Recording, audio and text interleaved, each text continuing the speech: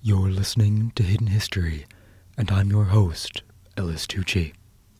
If you know any way that we can improve our content for you, the listener, drop us a line at hiddenhistory.show/contact. Due to technical difficulties, I wasn't able to put out an episode last week, and next week I'll be on a brief break to celebrate the beginning of spring. So this episode will have to satisfy your hunger for history for just a little bit longer than usual. Alternatively, to catch up on all our past episodes and hear new ones almost every Wednesday, head on over to your Apple Podcast app or hiddenhistory.show and learn something new today.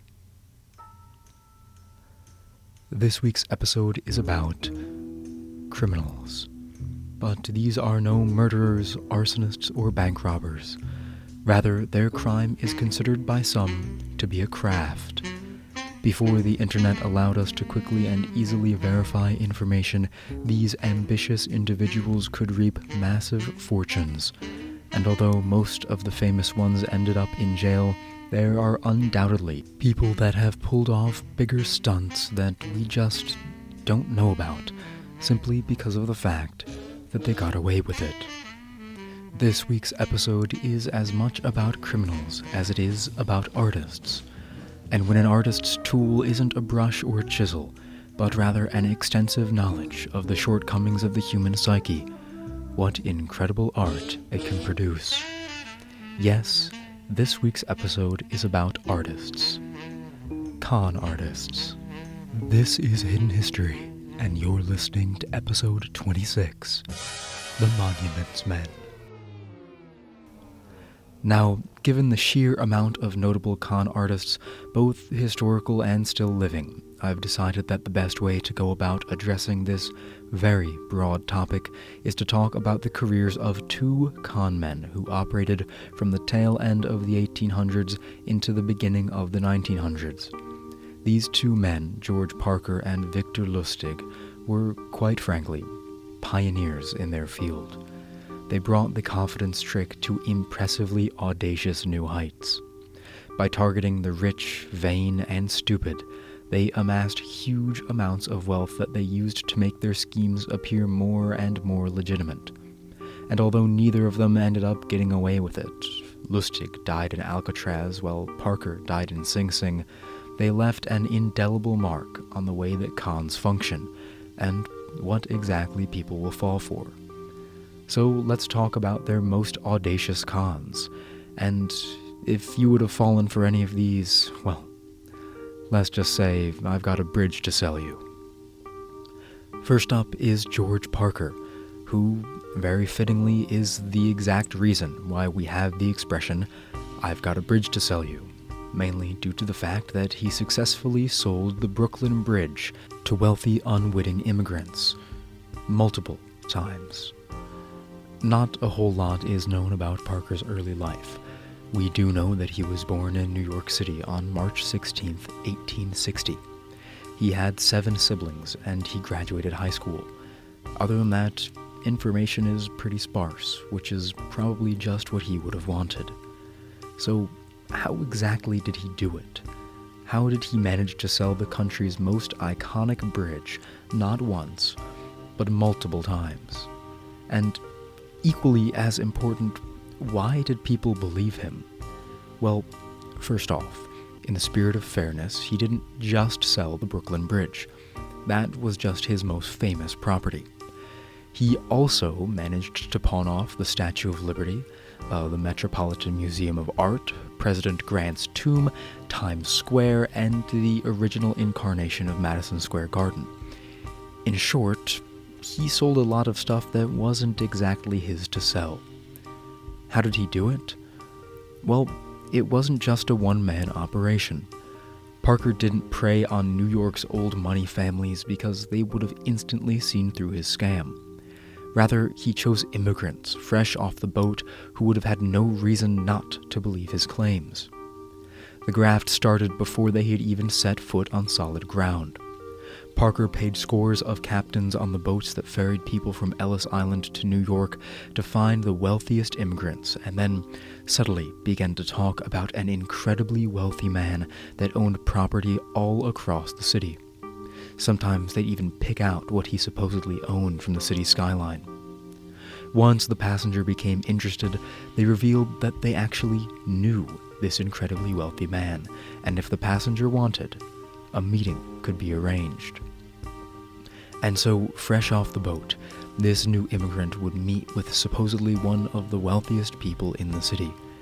During these meetings, they'd sometimes walk down the street, giving Parker an opportunity to point out even more of the properties that he supposedly owned. And when he had his mark ready, he would casually mention the bridge. Yes, he owned the Brooklyn Bridge, he would say, but he was thinking of getting rid of it. Sure, it was iconic, but there were a lot of costs associated with it. And even worse, it wasn't making him any money. Now, he simply didn't have the time or energy, or maybe it wouldn't even move the needle for New York's richest man. But if someone bought the Brooklyn Bridge and put tolls on it, that person would become very wealthy indeed. After finding out their budget, Parker took them for all they were worth. His phony real estate office produced extremely convincing forged documents that made it look like, on the surface, everything was above the board. In many cases, the Mark only found out that they'd been scammed when they actually went to install their toll booth, or, in some cases, changed the name of the bridge to reflect the prestige of its new owner. George Parker used the same general method in all of its cons. When he would sell President Grant's tomb, he pretended to be his grandson to gain the trust of his marks. Even though Parker ran a tight ship, that didn't stop the law from catching up with him. Between 1908 and 1928, he was convicted of fraud 3 times. The first time, he escaped his confinement at the courthouse by simply picking up a sheriff's hat and walking out. You've really got to give him credit for that one.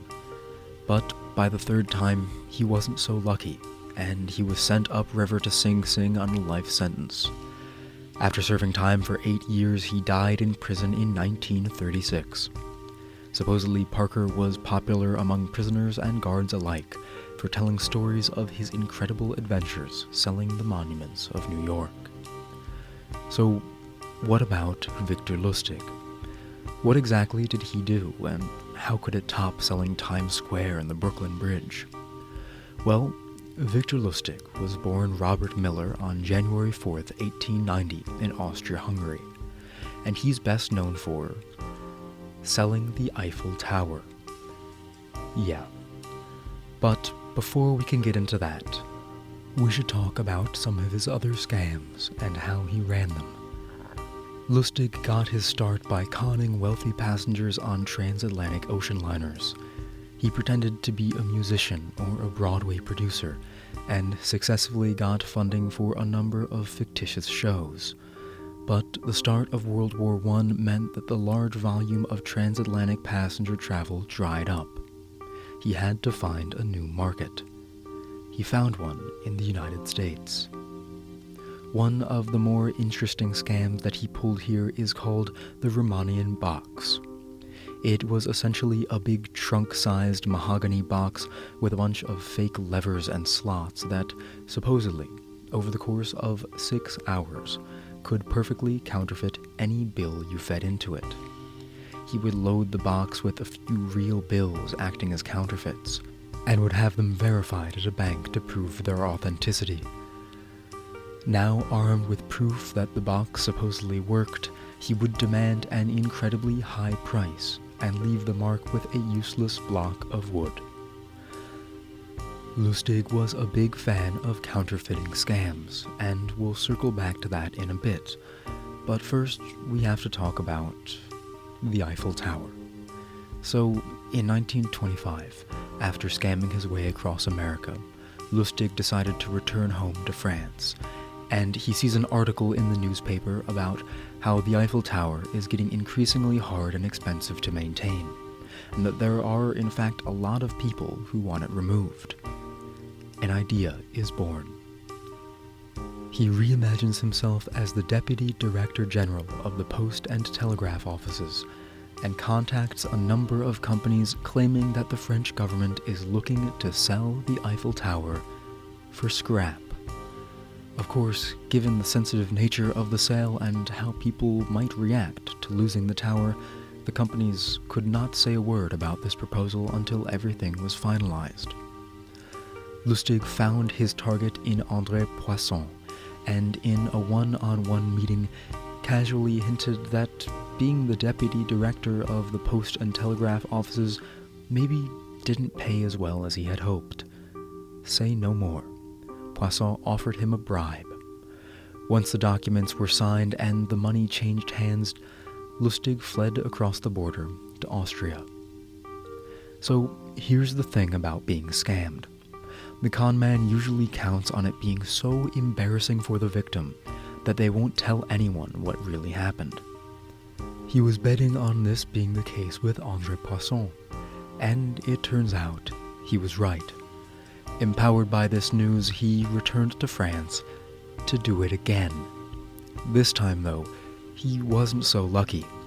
His mark contacted the police, and he had to flee back to the United States. Here's where the counterfeiting comes back in. In 1930, he partners up with these two guys in Nebraska, William Watts and Tom Shaw, to do some really large-scale counterfeiting. Watts and Shaw engrave the plates, and Lustig organizes the distribution network for the cash. They put out thousands of dollars per month in counterfeit cash for 5 straight years, which absolutely caught the attention of the feds. But then in 1935, Lustig's mistress finds out that he was sleeping with Shaw's mistress, and so she decides to hand him over. Victor Lustig was arrested in New York on May 10, 1935.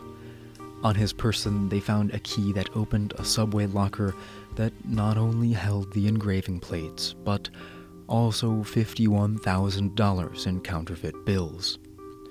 The day before his trial, he escaped by climbing out the window using a homemade rope. I personally don't know if it was made out of bed sheets, but I like to pretend that it was. They caught him 27 days later, and for the initial crime and the escape attempt, he was sentenced to a total of 20 years on Alcatraz Island. On March 9, 1947, he was diagnosed with pneumonia. 2 days later, he died at the Medical Center for Federal Prisoners in Springfield, Missouri. The federal government got the last laugh. On his death certificate, his job is listed as apprentice salesman. I hope you've enjoyed this week's episode. As always, I loved researching and producing it. The music in this week's episode was performed by Esther and, of course, Henry Mancini. Remember that there won't be a new episode next week, but I'll be back on March 20th with a brand new one. Hopefully that'll help make up for it. Thanks for listening. This is Ellis Tucci at Hidden History, signing off.